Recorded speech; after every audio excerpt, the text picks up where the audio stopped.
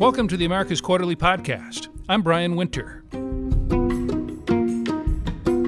Peruvians seem intent on smashing the status quo in the country's upcoming presidential election. The big question is what comes next. I feel we're on the brink of a very significant change in Peru. I feel like we're very close to choosing an authoritarian again. I think it's not surprising given the fact that when a society is in crisis, they tend to look for whoever promises order. Over the last 15 years or so, Peru has been something of a mystery to me. It's consistently had some of Latin America's worst politics and some of its best economic performance. Even when presidents were resigning or being impeached or going to jail, and by the way, all these things happened in the last couple of years, the economy still did okay, sometimes great. In fact, GDP frequently grew at rates well above the Latin American average, and poverty fell faster in Peru than almost anywhere else. But the question has always been, how long can that last? Will there come a point where the dysfunction in Lima finally catches up with the rest of the economy? And you look at this election now coming up in less than 3 weeks' time, and you wonder if this is that point. It's an extremely fragmented field right now as we record this. There are 20 candidates still in the running, none of them polling better than 15% or so of the prospective vote. There's a real logjam for the second place, and 30% of Peruvians say they will not support any candidate or they don't know who to vote for. Meanwhile, I think it's fair to describe the situation or the mood as being extremely anti-status quo. Makes sense. Peru has had one of the most difficult pandemics in the whole world, the second highest death rate per capita, and extreme lockdowns that contributed to an economic downturn of 11.6% in 2020. That's well worse than the Latin American average of about 7.5%. So this sure sounds to me like a recipe for a wild card in this election. It makes it very unpredictable. Or does it? That's what we're going to try to get into in today's edition of the podcast. I'm joined by Andrea Moncada. Andrea is a political analyst and coordinator of the opinion section of El Comercio, a leading Peruvian newspaper.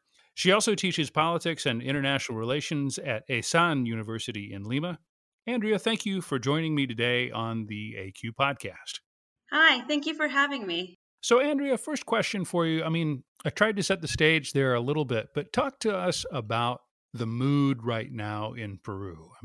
It's been a really tough year everywhere, but it's been especially tough there. Are people looking to lash out in this election? How do you see it? So the race itself has taken its time to really get going. At the beginning of the campaign, at the end of last year, people really weren't that interested in it.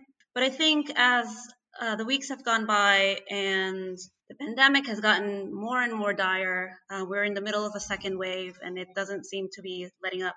Definitely there's this feeling that there are sectors of the population that really want to go for a rather more extreme options, right? And so this is true both for the left and for the right. So we have, on the case of the right, candidates like Rafael López Aliaga, who is a businessman, but he's also a practicing member of Opus Dei, and he has a lot of very conservative rhetoric around many social issues and a rather authoritarian style.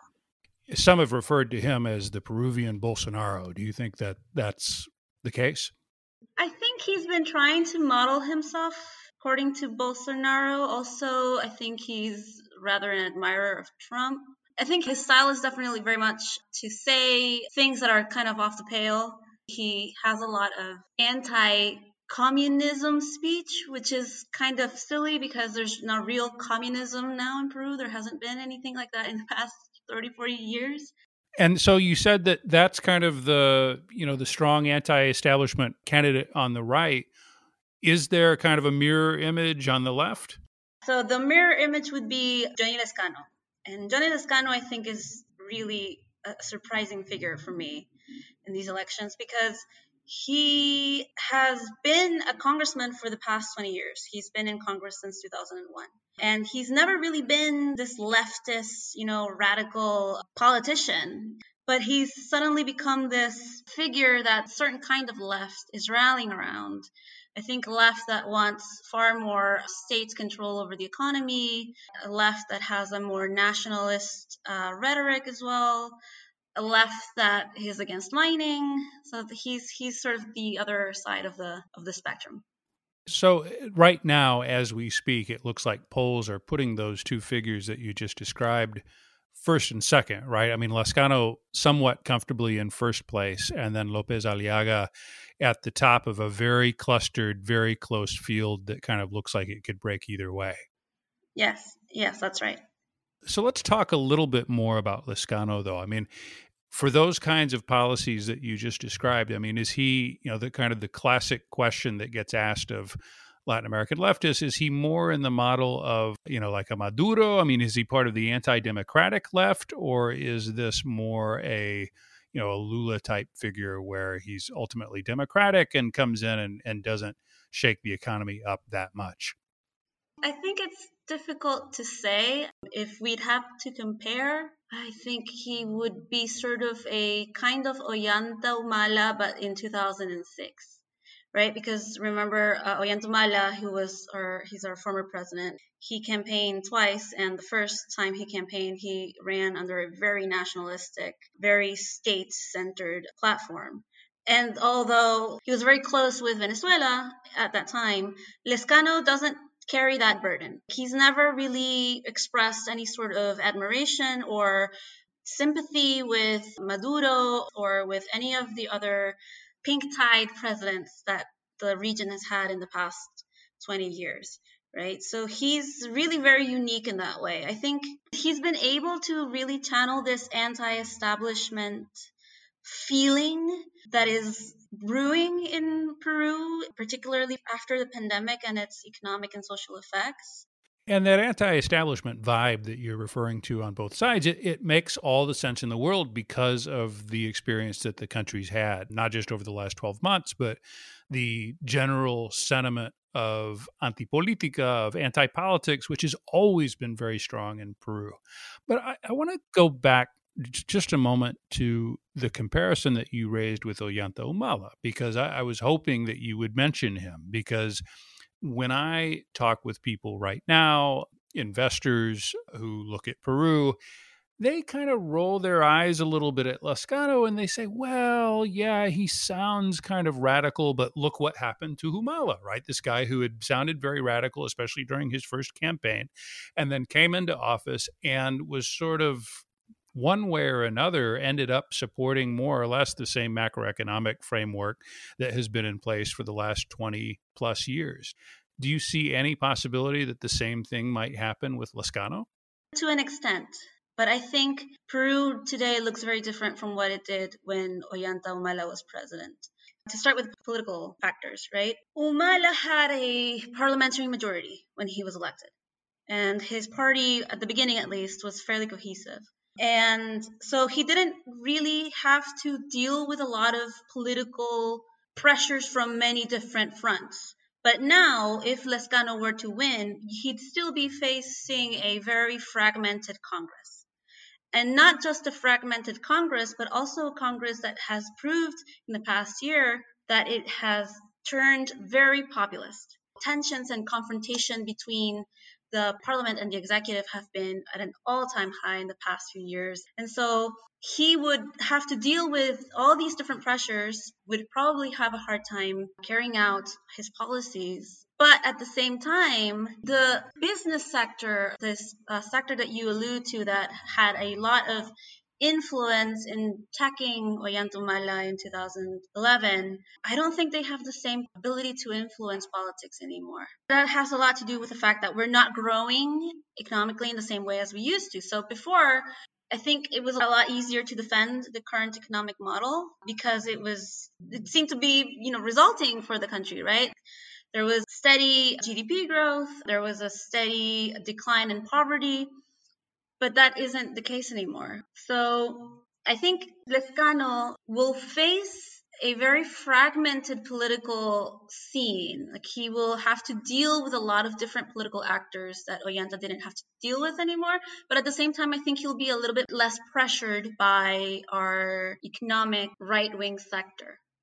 So it's not a recipe for a leader who could come in and do anything he wants, but what he may try to do could look more radical than what Humala ever attempted, just because the aura around the economic policies has faded somewhat.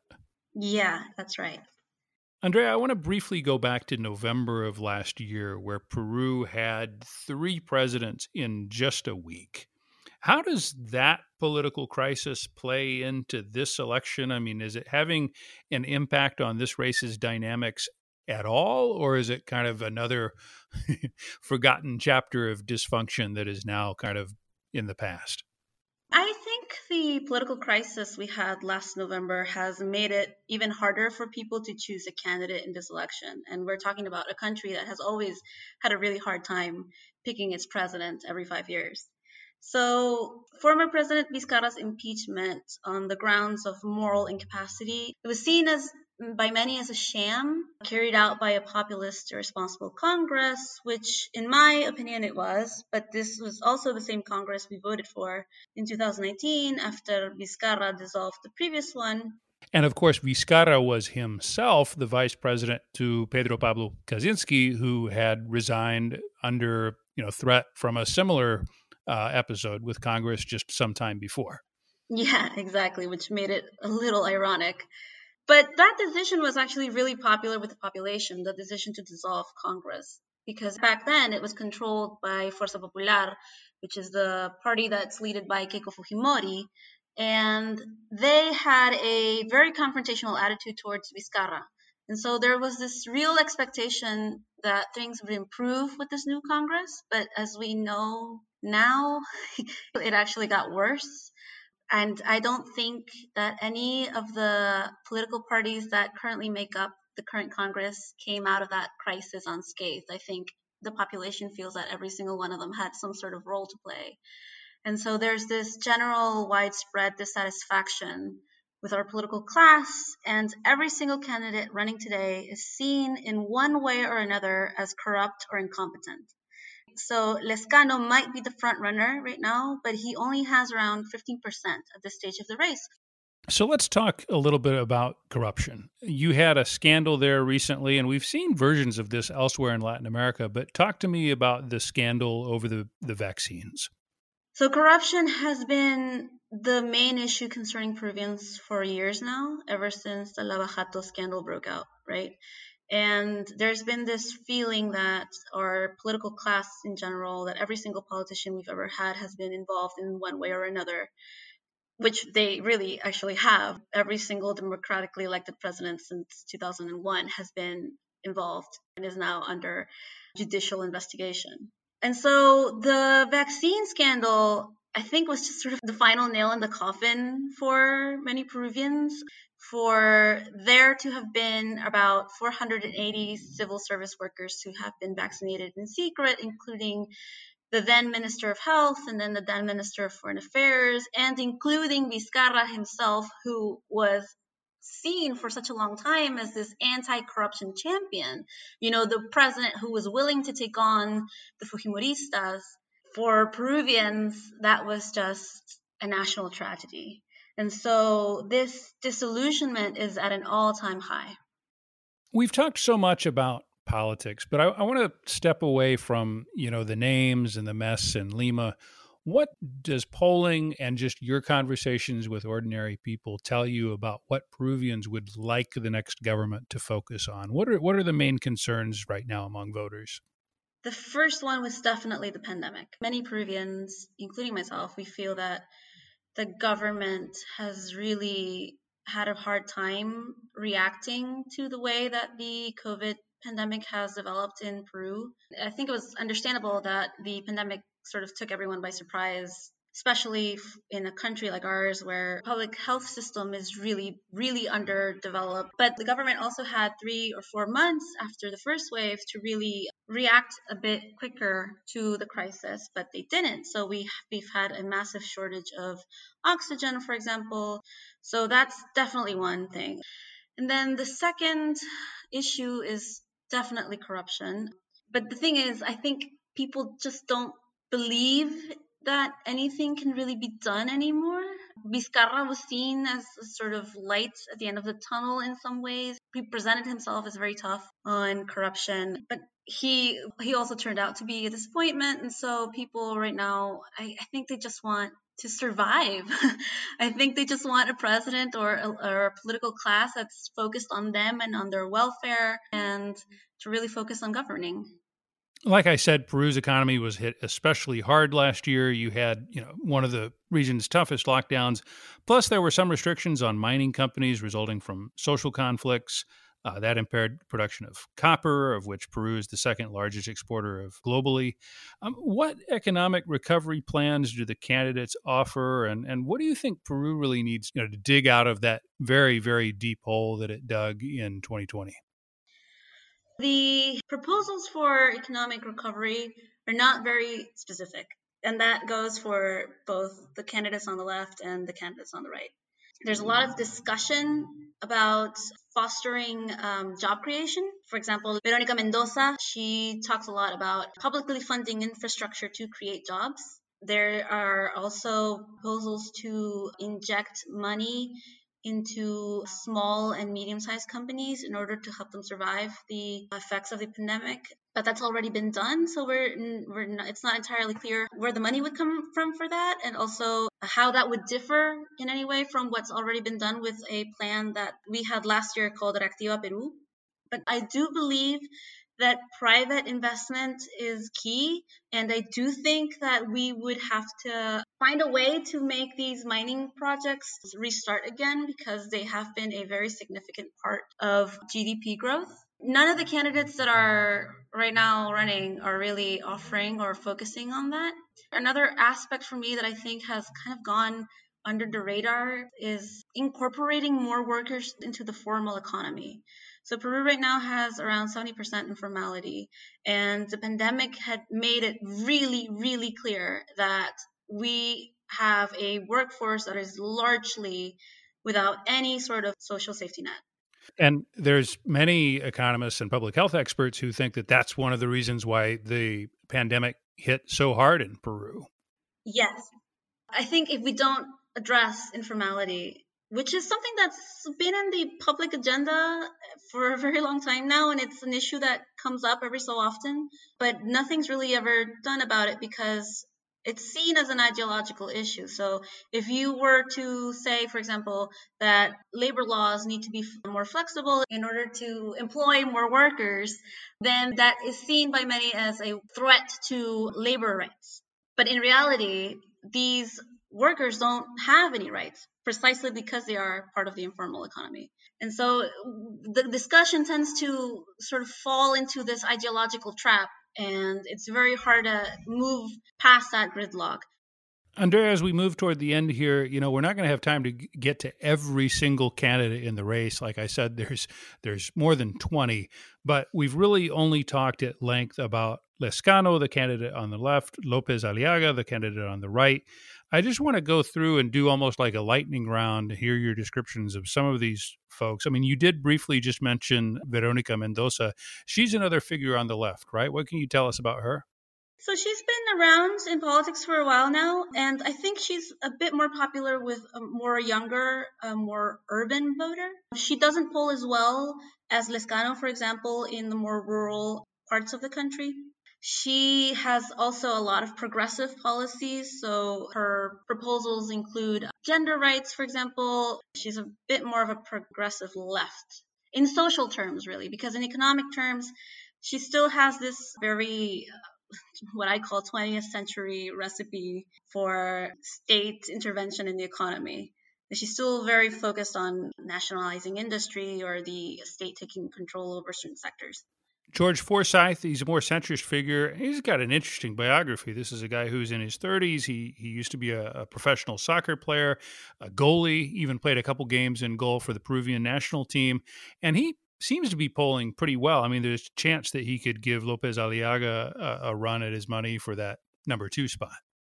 Yeah, I think he's seen as the classic outsider. He presents as this non-politician, as someone who's not been involved in party politics or any corruption scandals, a young person who would bring dynamism into Peruvian politics. I personally feel that's not the case. I think he's really just running on the fact that he's not been a politician. Keiko Fujimori, of course, was she made the runoff twice in recent elections, lost both times, still present, but doesn't seem to have the same force that her family once had. Does that sound right? Yeah, Keiko, I think she lost the boat. I don't think she'll move past the 7% that she's polling right now. She also faces a very strong anti vote. In fact, I think one of the main political forces in this country today is anti Fujimorismo. And it was anti Fujimorismo that prevented her from winning in 2016 and in 2011. So she has a core voter base, but it doesn't extend beyond what she's already polling. Finally, Andrea, kind of the $1,000,000 question. As you look at this field and also just look at the general recovery of Peru as it tries to come out of this pandemic, how optimistic are you about the country's future? Not optimistic. I feel we're on the brink of a very significant change in Peru. I feel like we're very close to choosing an authoritarian again. I think it's not surprising given the fact that when a society is in crisis, they tend to look for whoever promises order, and democratic concerns tend to be put on the back burner. And also, I think people just want someone who will ensure them in any way that they will have some form of capacity for survival. That has a lot in common with things that we see elsewhere in the region and throughout the Americas and in the world right now. We'll keep our eyes closely trained on this election result. Andrea, thank you so much for joining us on the AQ podcast. Thank you so much. It's been great. Thank you for listening to the America's Quarterly podcast. You can read more at americasquarterly.org. Finally, if you enjoyed the episode, please leave us a review, give us a rating, and subscribe wherever you get your podcasts. The America's Quarterly podcast is produced by Brendan O'Boyle and Leonie Rawls. America's Quarterly is an independent, not-for-profit publication of America's Society and the Council of the Americas.